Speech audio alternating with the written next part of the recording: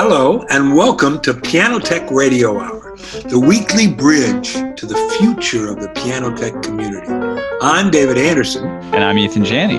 And we're here to ask great questions, and then we'll shut up and listen to some of the authorities, experts, and most outstanding personalities in our little world of pianos. So, put on your best set of headphones, and let's get started.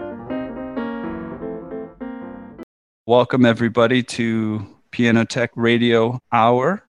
On today's show, we've got Owen Lovell, and Owen is the piano review editor for Larry Fine's Acoustic and Digital Piano Buyer, the standard consumer reference for piano shoppers. He holds a bachelor's and master's degrees in performance from the Peabody Conservatory in Baltimore and a doctorate from UT Austin.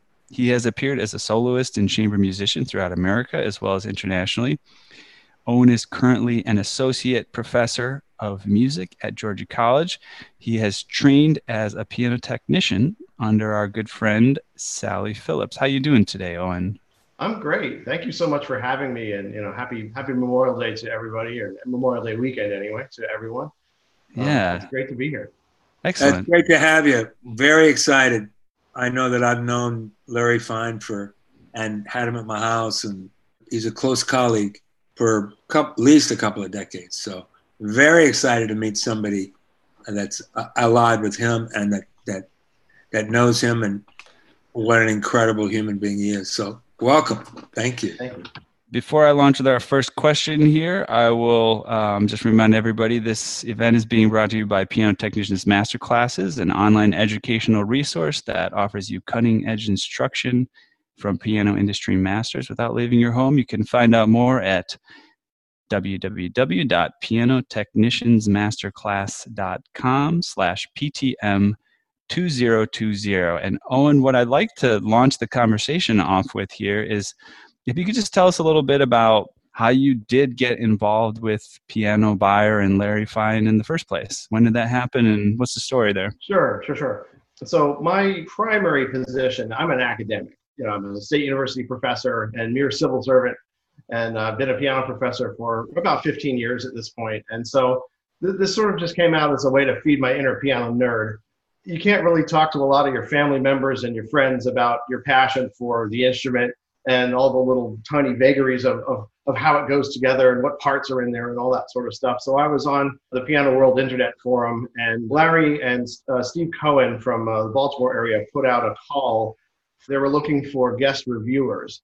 Piano Buyer, the evolution of piano book, had just come online. And so the first couple of reviews we had were with Steve Brady's wife. We had Mary Cushing Smith, technician, come in and do a review. But he wanted to get some perspective from some professional pianists as well to have additional reviewers available. So I basically just answered an internet want ad. So we wrote a review of kind of the lower priced, what was that review? It was called sort of grade 3 value pianos. I think we were looking at Petrovs, we were looking at lower line Schimmels, we were looking at a few pianos like that, and we just sort of hit it off in terms of just the relationship as a writer and a player. And so I was invited back to write a couple of additional reviews, and then he came to realize that my network of people as an academic is a little bit different, and I might have access to more professional pianists who can provide professional reviews and be able to write. Because this is one of the tough parts about this, is trying to identify. You can find really good pianists and you can find really good writers, but it's really hard to find people that can do both. So my primary position for Piano Buyer is I'm the review editor. So some of the reviews I write myself. Some of the reviews I select other pianists to write the reviews, and I'll edit the reviews along with Larry. And also sort of choosing the products that we choose to review in each issue. So this is the paper version of it. This is the best of Piano Buyer here. Let me get it in the light. So this is sort of a static thing that you can buy at a bookstore or on Amazon, or probably even through the Piano Buyer website. And that is a lot of just general consumer information articles that are more timeless. Then this is the pricing supplement. That comes out twice a year, fall and spring, that we update what the market prices are for things in the digital and acoustic new piano market. And then there's a wealth of information, including stuff that came from the old piano book on the Piano Buyer website, pianobuyer.com, which is both mobile and desktop ready. So yeah, sorry for the rambling answer there. No, that's great. Good information. And you're reminding me of my initial fascination, of course, with Larry Fine and the website that it's now become is the original book he wrote, which is really an amazing consumer reference. That's the piano book. I remember reading that when I first found it as a piano technician, and I was just so impressed because it was so consumer oriented. It wasn't like tilted towards a dealer, or it wasn't tilted towards the piano technician and how they feel about everything. It was like, you're a consumer, you want to learn as much as you can about the piano, but you don't have a ton of time, and was just really impressed with that. Was that one of your first encounters with Larry? Was that book as well?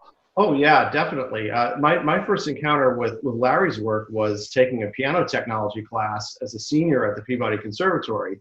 That was taught by Greg Hudak and Caleb Sy. It was sort of a crash course in, here's a little bit of information about how pianos are built. Here's a little bit about regulation. Here's a little bit about how to tune an F temperament. Here's the Braid White book. This is back in the 90s, mind you. So, part of the required textbook for that course was the third edition of the piano book. And that was where I honestly learned as an American trained pianist about a lot of these different brands that are out there that I probably didn't even hear of or know about. And so it was exciting. It opened up kind of a whole new world to me that way. I've known Larry, as I said, for a long time, and I saw what he had to go through in terms of criticism when the piano book first came out. Like, manufacturers were shooting arrows in him. Piano technicians were shooting arrows in him. How dare you reveal our hidden Hogwarts stuff, And how dare you reveal blah, blah, blah, blah. And it just flipped. And he was just honest and like authentic and no ads for so long that people just decided to trust him. And then it became the Bible. And that's an amazing legacy for you to be involved with.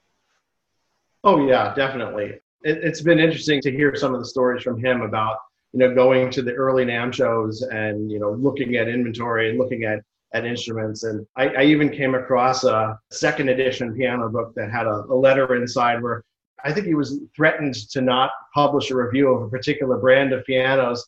And then he changed his mind. And again, it's sort of a consumer focus of actually publishing that review so that people had a source of honest information. This becomes even more tricky now, honestly, in the internet era where Piano Buyer has gone from the piano book, because a lot of the internet reviews of things that you read are kind of just rehashed press releases a lot of the time.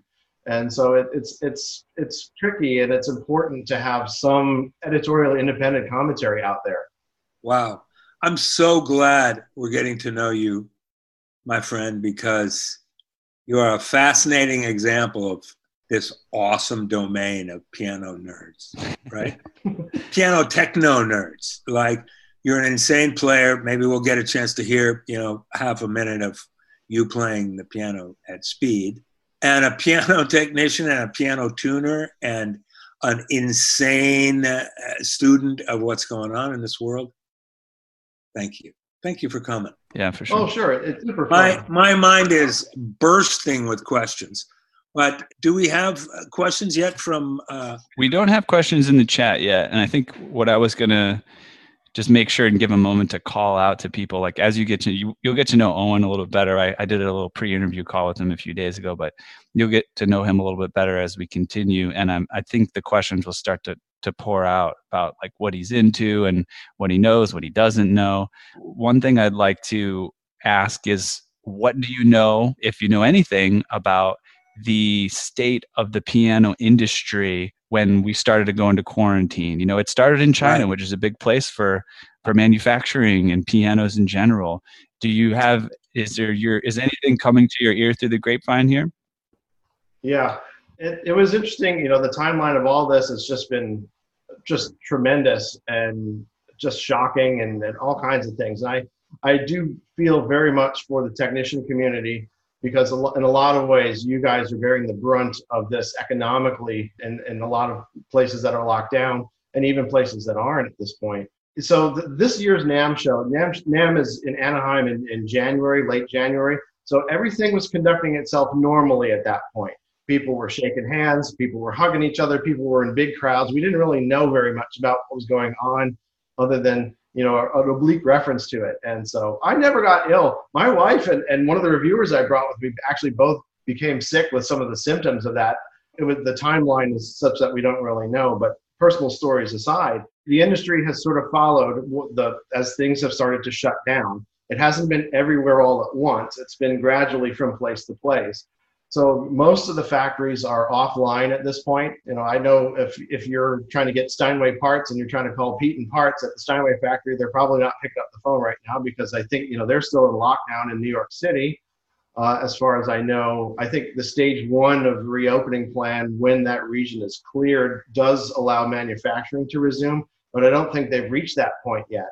So on the manufacturer side, everything's been pretty much idled. And of course, that goes to the supplier levels as well. And then the trickle-down effect of this has been interesting in the industry, where distribution has been, of course, impacted. So a lot of the things, I mean, the supply house. Owen, before we go down the chain, let me ask you about, now, is that true globally?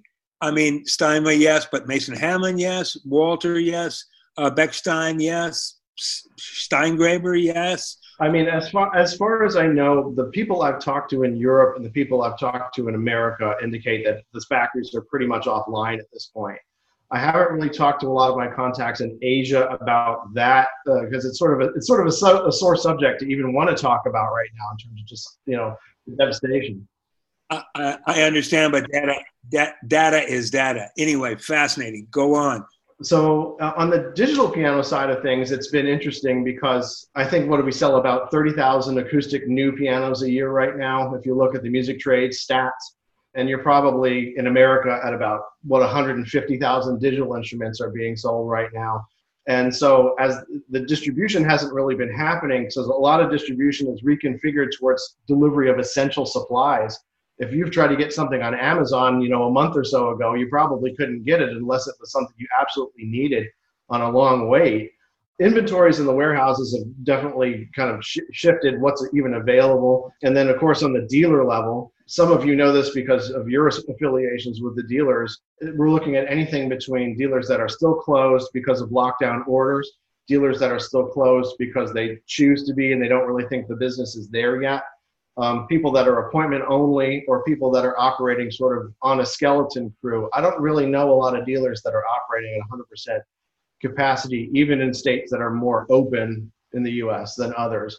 So it's been very impactful. And unfortunately, I think we're going to see there are going to be some casualties from this round of what's going on. This is a huge event, and I just hope that, you know, this thing mutates into something else, or a vaccine becomes available, or something that, even from my point of view personally, you know, I am in a comfortable position in that I'm a professor and I'm able to continue to teach. It's worse, but it's still happening. But my side technician income has kind of gone away as well. Honestly, I've given a lot of that work away to other full-time technicians when it's become available, just because it's got to be a scary thing for a lot of you all.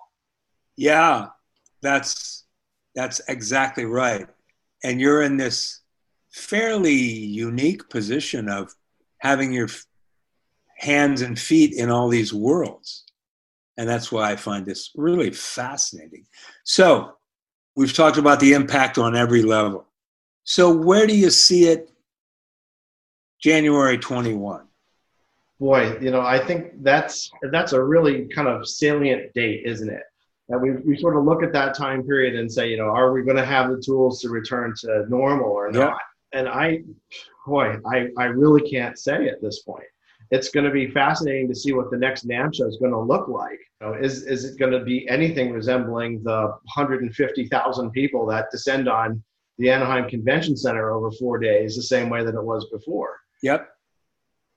Yeah, it's an amazing question. And all we have is speculative fantasy to answer it, and some data from scientists and virologists that have been working on this stuff for 20, 30, 40 years.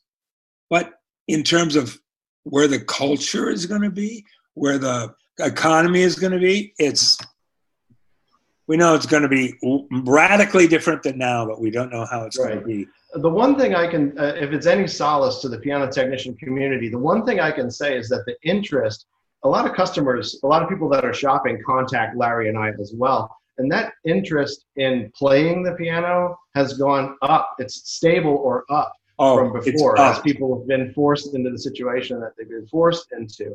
So I think the demand for, the piano as an instrument, where that's going to be, the market demographics may change as people's income and discretionary income to purchase pianos changes. But I think that the need for the tech work is still going to be there because the interest in piano playing, if anything, is revitalized during this tough time. I totally agree. And I've been I'm super in touch with artisan rebuilders all up and down California and Arizona, and they're chugging along. The high end of the piano rebuilding, basically the one-person shop or the two-person shop that can do 6 or 8 pianos a year or something like that, those guys are rocking, I have to assume that, those of you that have the ability to have a shop space and be doing some repair rebuilding work have at least some means of a little bit of sustenance when the tuning income and the on-call and the in-person service has gone away. But goodness, we can just hope it starts to come back. Ethan, let's go into our beloved brothers and sisters questions. Perfect. So our friend and previous guest, Rich Galassini, has a question. He says, how do you see the mission of Piano Buyer today, and how have you seen it change since the days of the piano book? Well, I mean, the mission of the Piano Buyer is still, the primary mission is to educate consumers about the new piano market on the acoustic side and the digital side. We also now talk about accessories. We have a lot of informational articles. Now, a lot of members that I'm talking to today, I know are Piano Technicians Guild members, and your site has a lot of really good articles. And we even mentioned, some of the consumer shopping articles that are out there that are on the PTG site. And I look at the Piano Buyer as even a deeper reference into a lot of those areas of even shopping for a used piano, shopping for a rebuilt piano and what that means. And so it's not only the new piano market that's mentioned in the publication. The way that it's changed from the piano book days to the Piano Buyer days are pretty clear. The piano book had these wonderfully hand illustrated articles, a lot that were sort of, if you were going and shopping for a piano as a lay person, what does it look like when the bridge is split? What does it look like when the tuning pins have been doped? And that sort of stuff. And we've gradually started to bring some of those articles into the new Piano Buyer and available online as well so that you can see some of that. We've obviously had to expand a lot of our coverage about the digital market. So in a typical Piano Buyer issue or new release, I'm going to have an equal amount of acoustic piano reviews as I do digital piano reviews highlighted. But as we've been around now, I think the first edition of Piano Buyer was about 2009. We've kind of been around the block with a lot of the things sort of once already. And so we've kind of gone into other accessory areas, for example. So we have an accessory review. I don't know if you've all worked with a pianist who have done the iPad instead of paper music and then used a Bluetooth page turner as what they use to kind of turn pages. And so we did a review of all the different Bluetooth page turning products that were out there with a professional pianist that used them. So it's tried to come along with the technology. Of course, it's gone online as everything. The old piano book was not online. Piano Buyer was, because it had to be. As the internet era really ramped up, it was easy for people to take, instead of buying a copy of the piano book or the piano book price supplement, to just type that stuff in on an internet form and send it out to everybody. So, the way that the book is structured, it has advertising at this point, which it did not have before. But to Larry's credit, one of the things that I would point out is that I, as the piano review editor, have nothing to do with the advertising portion of what Piano Buyer is. I'm kept completely separate from that. And even if we're writing a review of a product, we might send a couple of things in the introductory paragraphs out for a fact check, but we're typically not going to send a review out to a company and then have them yell at us and threaten us or that sort of thing, that we really do try to have that be editorial independent from what was before. So in that sense, the spirit of it really tries to stay in a similar vein to what the piano book was doing. And that's overwhelmingly, to me and for me, the brand of the Piano Book Piano Bar is we can trust these people, and that was hard won, but it's huge. Absolutely. And I think David and I would also love to just interject this, as I'm sure a lot of people on this call agree, but it's useful to say, I think as piano technicians, it's really easy to kind of think about our own best interests and, how are we going to make things work for ourselves. And I think the truth fleshes out in the end is when you do keep the consumer in mind, that it's really about them and optimizing their experience, being upfront, being honest with them, even when you have difficult things you have to communicate, it tends to make better business for a piano technician in the long run, to kind of be like the piano book. That's why I love giving the piano book out to clients and things like that. Well, yeah, that sense of trust. I mean, once it's gone, it's gone. So that sense of trust is so important. And that you hold that and really understand the core of your appeal of your brand is really beautiful. I'm loving to hear this, because I had so much respect for Larry and his holding of the ethics of the brand for a quarter century. Well, I mean, he does hold the technician community in high esteem too. I mean, a lot of the reasons why I know the names of the people that I'm seeing on the screen here is through him and through some of the staff.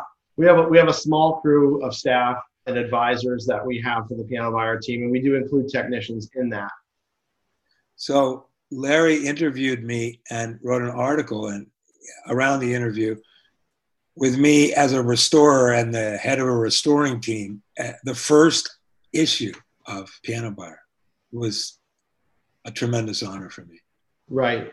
And, from that point of view, it's been, we don't just talk about the new piano market. We do talk a lot about the new piano market because, again, we sort of see this as a resource of information, probably the best resource of that information that's available. But we have done articles on the New York area rebuilders. We've done an article on different philosophies of rebuilding, people that like to rebuild instruments with the original specifications, people that like to sort of remanufacture the instruments and change scale design aspects and things like that.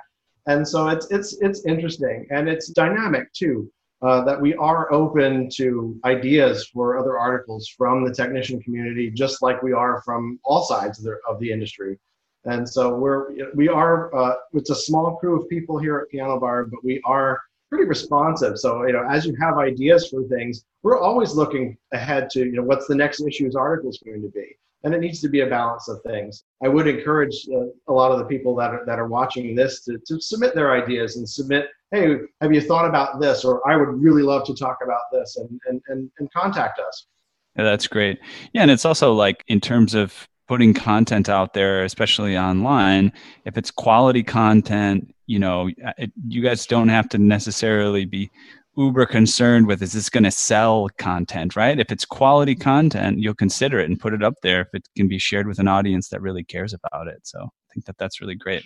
I want to go on to another comment here, which I think is cool, which I didn't realize. Ashley Turner has said that Hannah Beckett and she have been doing a Piano Buyer book group. Is there a way that they can show this recording to those students? Yes, of course. Ashley, there'll be a follow-up. You'll get a link to the recording of this event after, so you can share that with them. And you can be in touch with me. I think she may have also earlier somebody asked for your email. So we can give that privately, or if you want to say it, you can. But that sounds like a great thing, Ashley. I'd love to hear more about that. Wow, we should have Ashley and Hannah Beckett on. Sure. Yeah. And I'd be happy to speak with them as well. And you can reach me at owen@pianobuyer.com. Easy to remember. You got anything else, David, or should I go to the next comment question here? Yeah, just go to the comment that you were talking about before. As a piano technician, this is from Mark Steiger. I get requests to do piano appraisals. Any thoughts, recommendations on how to do a formal appraisal? And this may not be your area of expertise, Owen, but if you have any thoughts, let us know. Right. I think the book and the price supplement are useful because we do provide at least sort of a rough depreciation schedule of how, if you take a piano that exists in the market, let's say if you take a Yamaha U1 that's 20 years old, there's a sort of a formula that we've put together with some of the staff to discuss. Take the street price of a new one, depreciate it by about this percentage, and then there's sort of a little wiggle room for the condition of the instrument to kind of come up with a rough estimate of pricing. Now, of course, that's not legally binding or anything like that, but it's sort of a rough industry guide that we can use as a way to provide that information. Now, appraisals, it's my understanding, and the technician community is going to know even better than I do, that appraisals has taken on kind of a little bit different tack in terms of being certified to do this sort of stuff as from an IRS point of view, if I'm not mistaken. Is that your understanding, David? Yeah, if you want to put that instrument in some kind of an instrument of money, taxes, whatever, yes. In an overabundance of caution, you would pay $300 or $400 for a person that's licensed and certified and been doing it for a long time. And there's one man in our community that's famous for it, lives in New York. His name's Leopold Holder. Right. I mean, if somebody comes to me and asks me to help appraise the value of an instrument, I'm going to use the Piano Buyer and the Piano Buyer price supplement to kind of come up with a rough neighborhood of where that might be.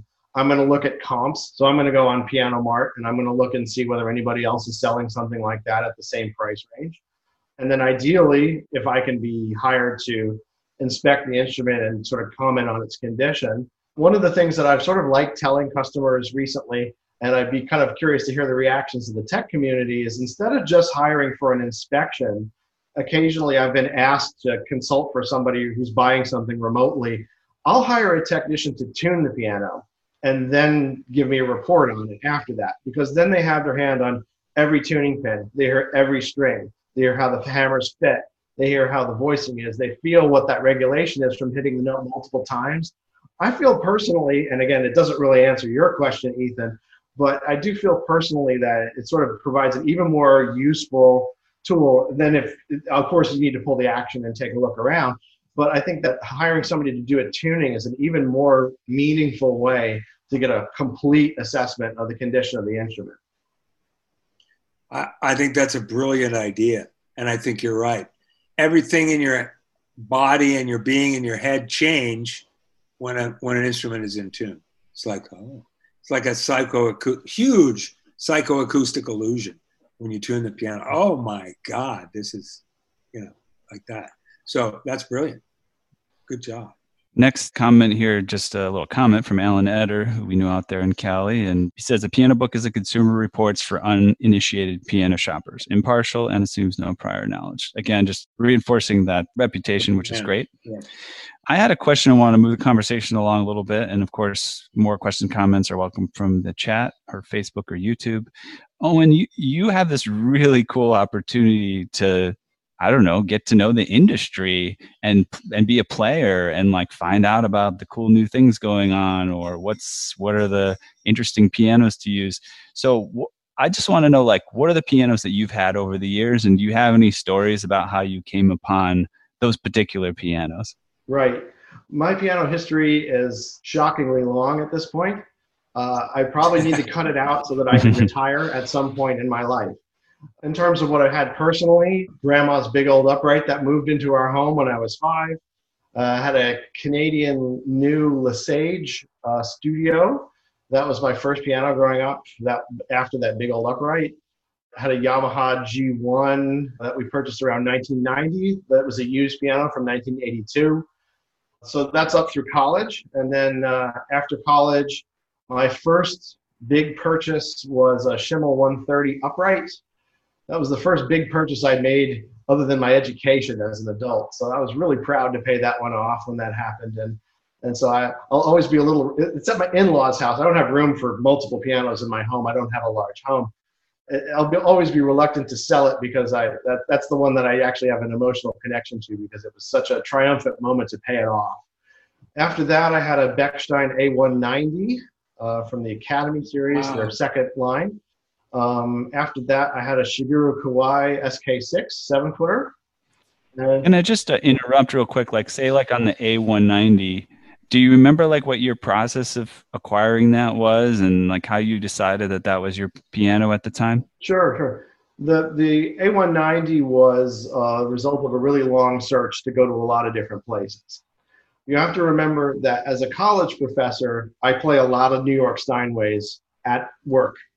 So I wasn't necessarily as interested in owning one because I had access to Steinway concert grands that were relatively new, rebuilt, and newer Steinway grands as my teaching tools. So I sort of enjoyed the variety of having different voices. So the Bechstein kind of scratched that itch. It was in a wood finish. It had a very different sort of voice. It had green felt. I mean, come on, how many pianos do we have out there that had green felt?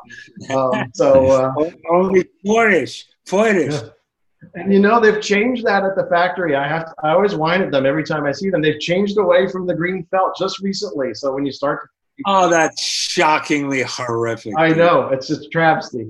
But you know, so it was just to have something that was interesting and sounded great and had a different sort of voice, and it fit the price range that I had. And I liked having one in a wood finish just instead of something that was flat black.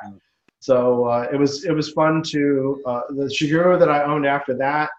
I was being called for a job interview. I was starting to look for a 7-footer, and I got a call for a job interview, and it was a situation where I couldn't practice at work because they would know that I was interviewing for a job somewhere else. So I basically said I was in Wisconsin at the time. I said to my friends over at Tim Farley's shop, Farley's House of Pianos, you know, if you make me a deal on this thing, I'll just stop my search and get this. And so it was fun to see the Japanese master piano artisan come to my home or my apartment at the time. And I literally took the day off of work so I could just watch everything that he did. Yeah, I call those guys piano monks. Yeah, and I mean, Terry I think he worked for 8.5 hours. He didn't eat.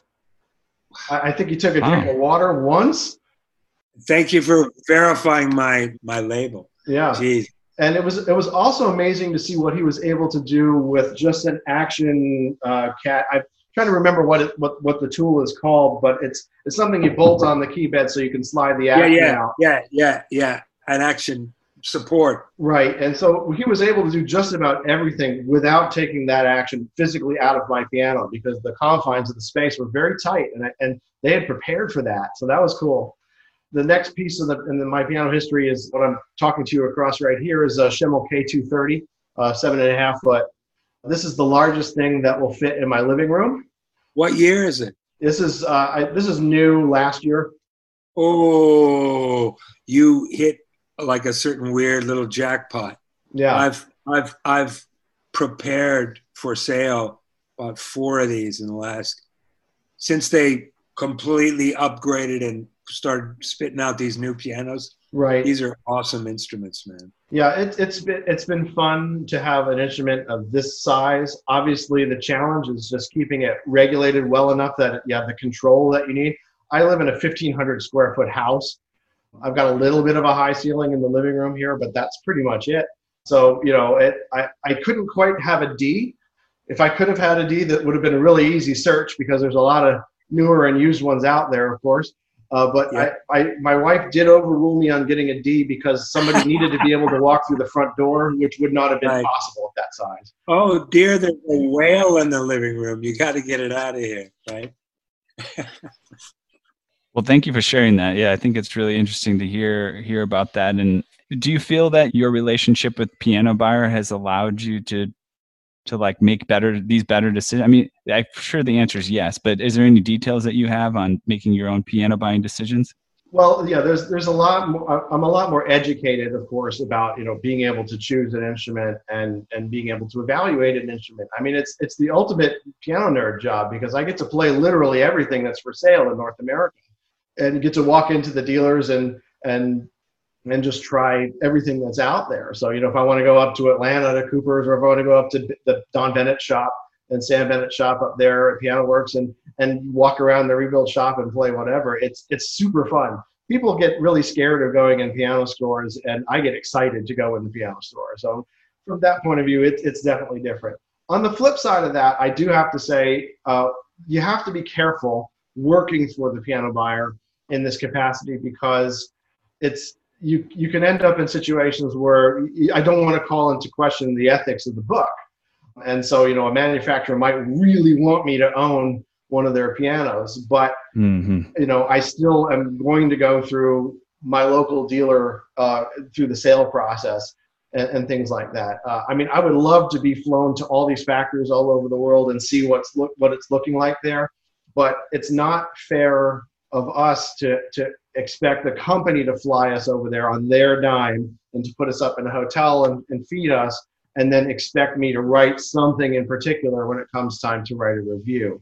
So I still do a lot of that sort of stuff, and I'm afforded a lot of those opportunities because I'm an academic. So it's pretty easy for me to get a concert in a particular place if I just sort of trade a concert with another professor who does what I do over there. But we've been trying to be careful about how we do that, so that I don't put the publication in any sort of compromising situation as well. And it's definitely a concern that way. But it is really cool to have people whose factories are on the fall board on a first name basis or in your phone. That's really it is. You do get kind of starstruck by that in a way. It's amazing. Now here's a possibly controversial and certainly unsettling question. What percentage of dealers that you walk into, and you must have an order of magnitude more experience with this than most of us, even though we're full-time in the business, what percentage would you say of those dealers really do prep their pianos that are on the sale floor? What I'm seeing out in the field generally comes from one of two camps. It's going to be either a dealer that minimally preps the inventory, uncrate it, unbox it, take the packing materials out, maybe not take out the desiccant bag and the little polishing cloth from the bottom board of the upright. I've got a nice collection of those, as I'm sure you do too. They either fall into the camp of tune it and only do what's absolutely necessary. Yep. Unless you have a client that's coming in and has made an appointment. And that's something that when I advise people that are shopping new pianos, when they start to narrow down what they think they want, I advise them really strongly to make appointments days in advance so that you can expect to have a prepared piano, and hopefully some of you all get the call to come in and set them up. But the other camp of course, is going to be the dealers that are not the low price above everything, the service-oriented dealers that are going to have either techs on staff or a great Rolodex of, boy, my students are going to get the reference to a Rolodex pretty soon, are they? But a great Rolodex of awesome contract techs that they can hire in to do the proper prep work. And these are going to be the dealers that aren't going to, argue with the customer over an extra $500 of pricing. They're going to provide service, and so that really hasn't changed too much. In my experience with Piano Buyer, of course, we do give the dealers a heads up that, hey, we're reviewing this piano for the piano buyer, so please have it prepared. That takes different. Some people are more thorough about that than others, and so we're not quite secret shoppers. We don't just sort of go in ambush style to the stores. But that's right. So they take special care to do some good work on the pianos that you see. And again, if you're not comfortable doing this, I completely understand. But what percentage of dealers would you say that you walk into provide that service-oriented, kind of like domain-wide service-oriented thing? I would say probably 20%. I thank you. Would be about where I would put that. Again, now each market is a little bit different. When I lived in Western Wisconsin, it was a fiercely price competitive market for some reason in the Twin Cities area. And so there was a little bit less of an opting towards the service oriented, except for maybe one dealer conglomerate in that area. Down here, again, I am in a rural area, so I have to travel to be at a piano dealer. I have to go about 100 miles to go to a piano dealer from where I live. I get it completely. and speak to the educated piano buyer and what that looks like, and whether you can, steer your well-resourced piano clients when they start looking around for something else to, down a chain of ethics, Well, I mean, it's a little tricky, because think of how, if you want to learn about something, what do we do now? We kind of Google search it first, and we click on whatever shows up on the first page. And a lot of those results are going to have sort of an advertising bent to them as well. So I think, getting information from a variety of sources is the best way to be an educated client, an educated shopper. And the piano technician piece of that does come into the picture as well. And I do advise people that are shopping, if they're shopping for a second piano, not their first purchase, they probably already have a technician that they're working with. And as the demographics of the U.S. population have changed, what people have for sale and things that could be for sale that people don't even know about, especially on the used market, the piano technician can be a great resource that way in being able to identify some things that might be in their budget that they would not necessarily find in a store.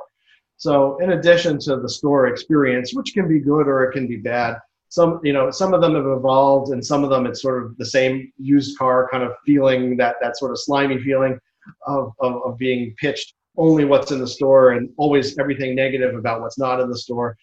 Everybody's a little different about how they handle that. And then, the kind of resources that what we provide, that's of course important, but it's of course trickiest for the very first time shopper.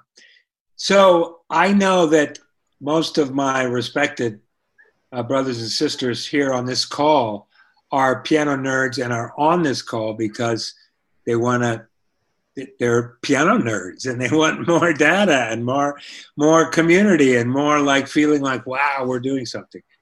So what about the clients that get kind of obsessed with piano education, piano world, and piano publications, and then feel they know as much or more than you do about what to do about a piano? And as a couple of my colleagues have described in the past couple of months about a particular person, they know just enough to be dangerous.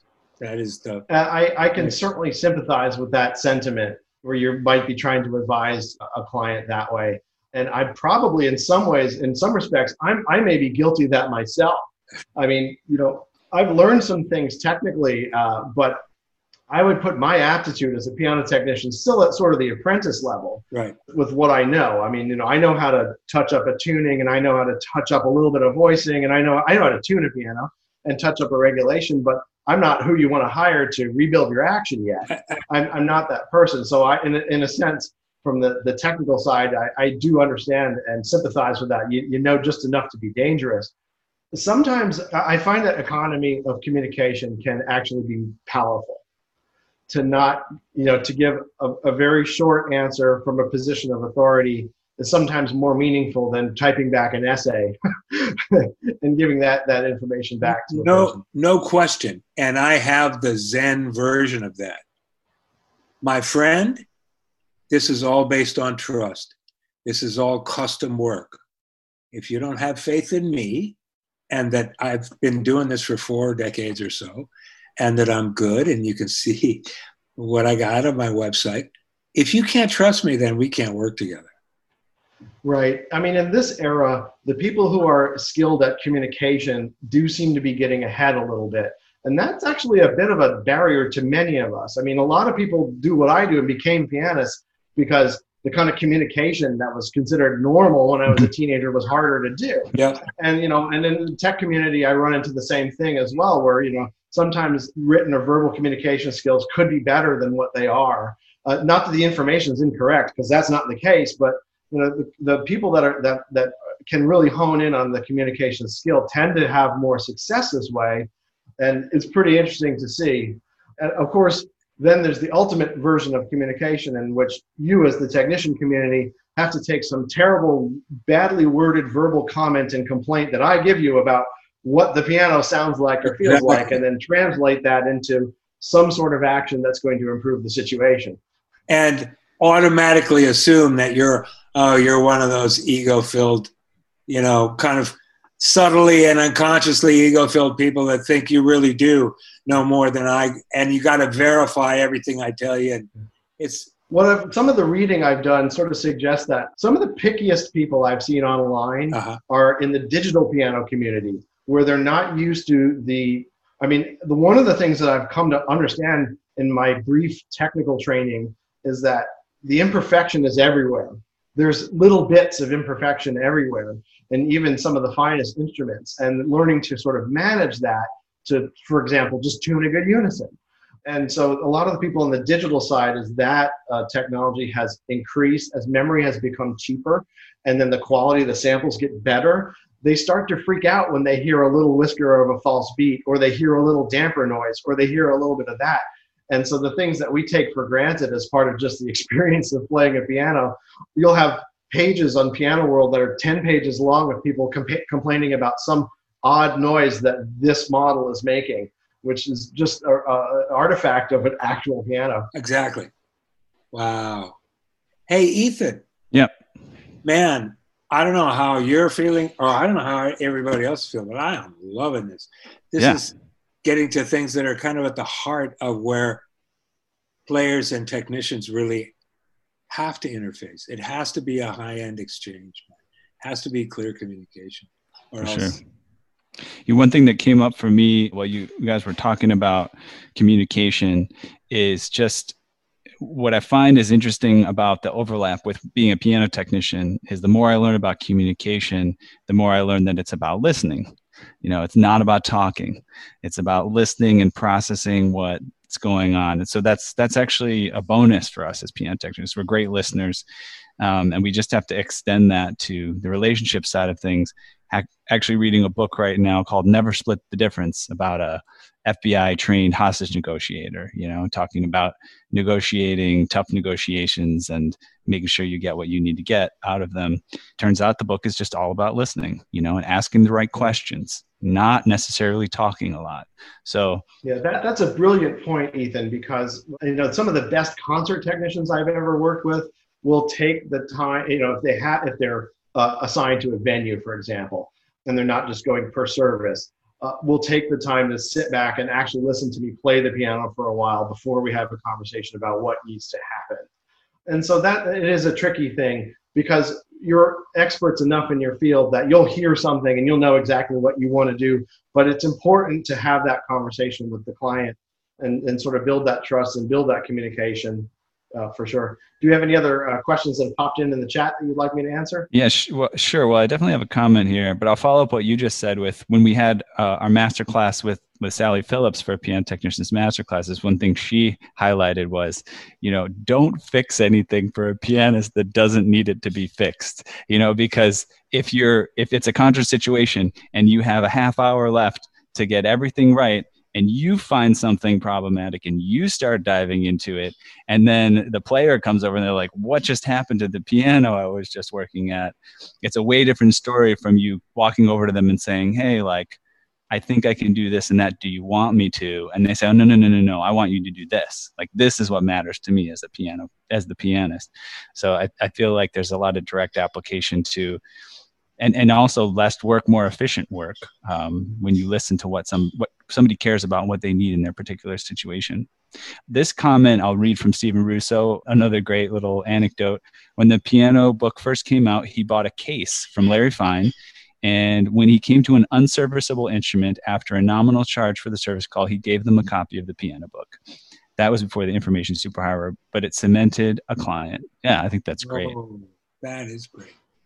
Yeah, that. And we do hear stories sometimes of customers that will walk in the store with a pricing supplement in their hand, and sort of, as part of the negotiating tactics of, the retail price says this, but the book says I should expect to pay somewhere in this range. And so it's funny to hear. We get comments from people at all different levels, and you're able to, by the way, comment at the website on our articles and on our reviews.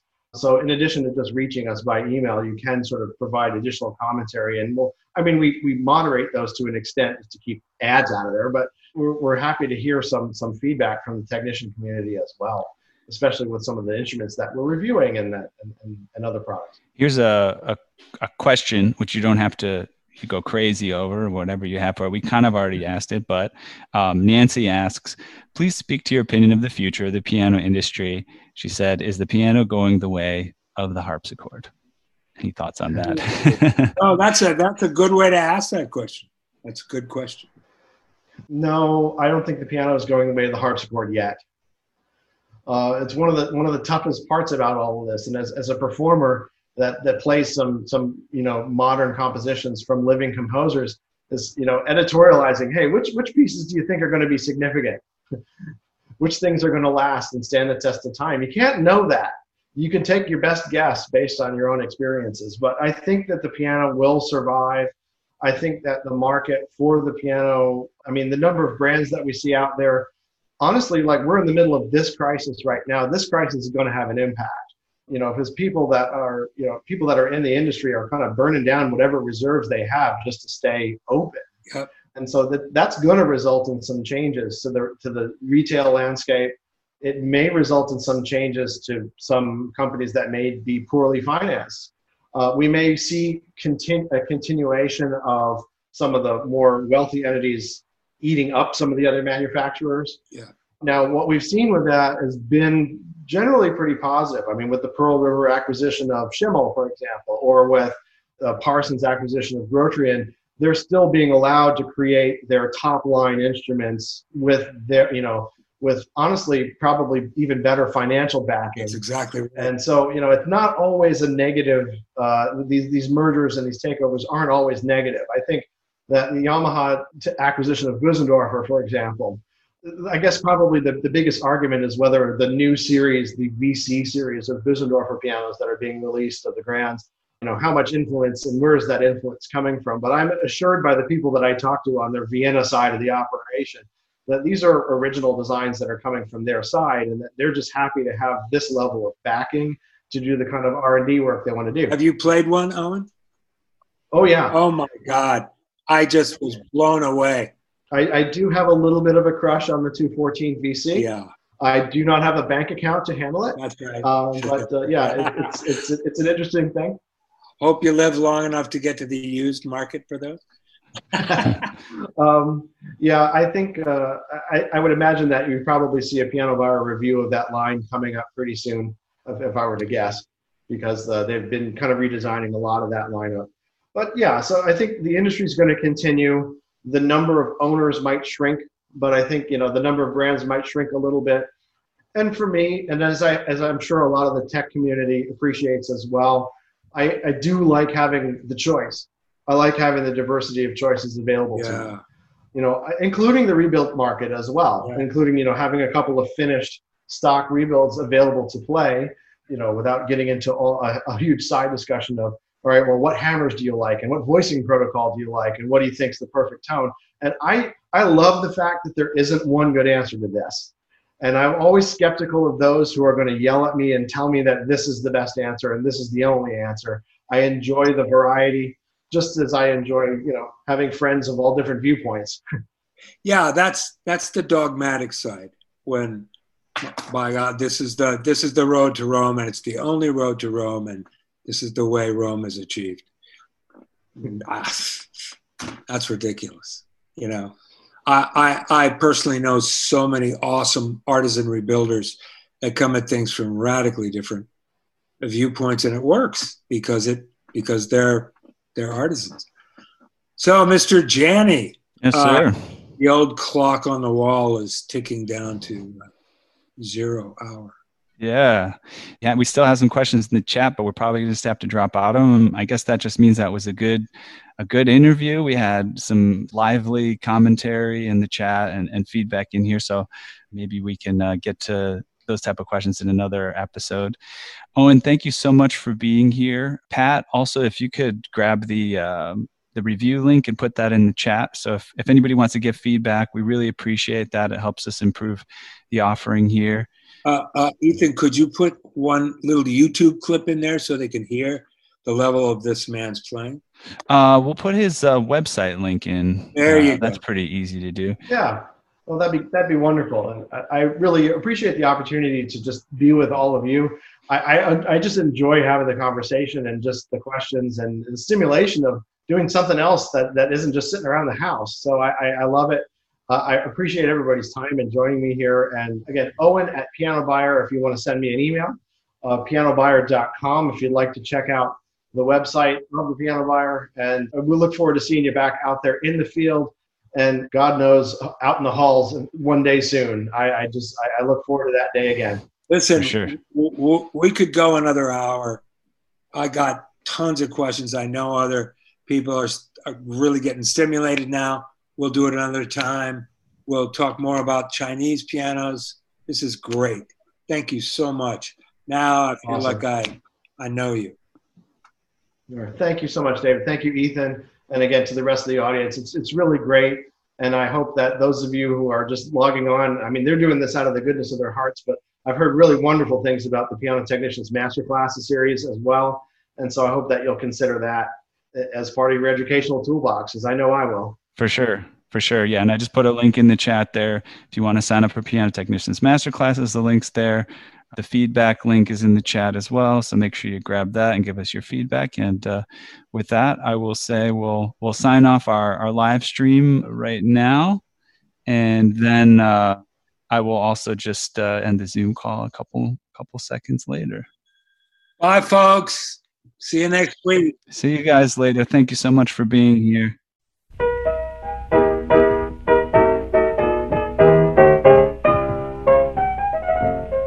Thank you so much for giving us an hour of your time. Remember that you can catch us live online every Saturday at 2 p.m. Eastern Time. That's right. Go to pianotechradio.com to register so you can interact live and ask questions of our guests. See you next week.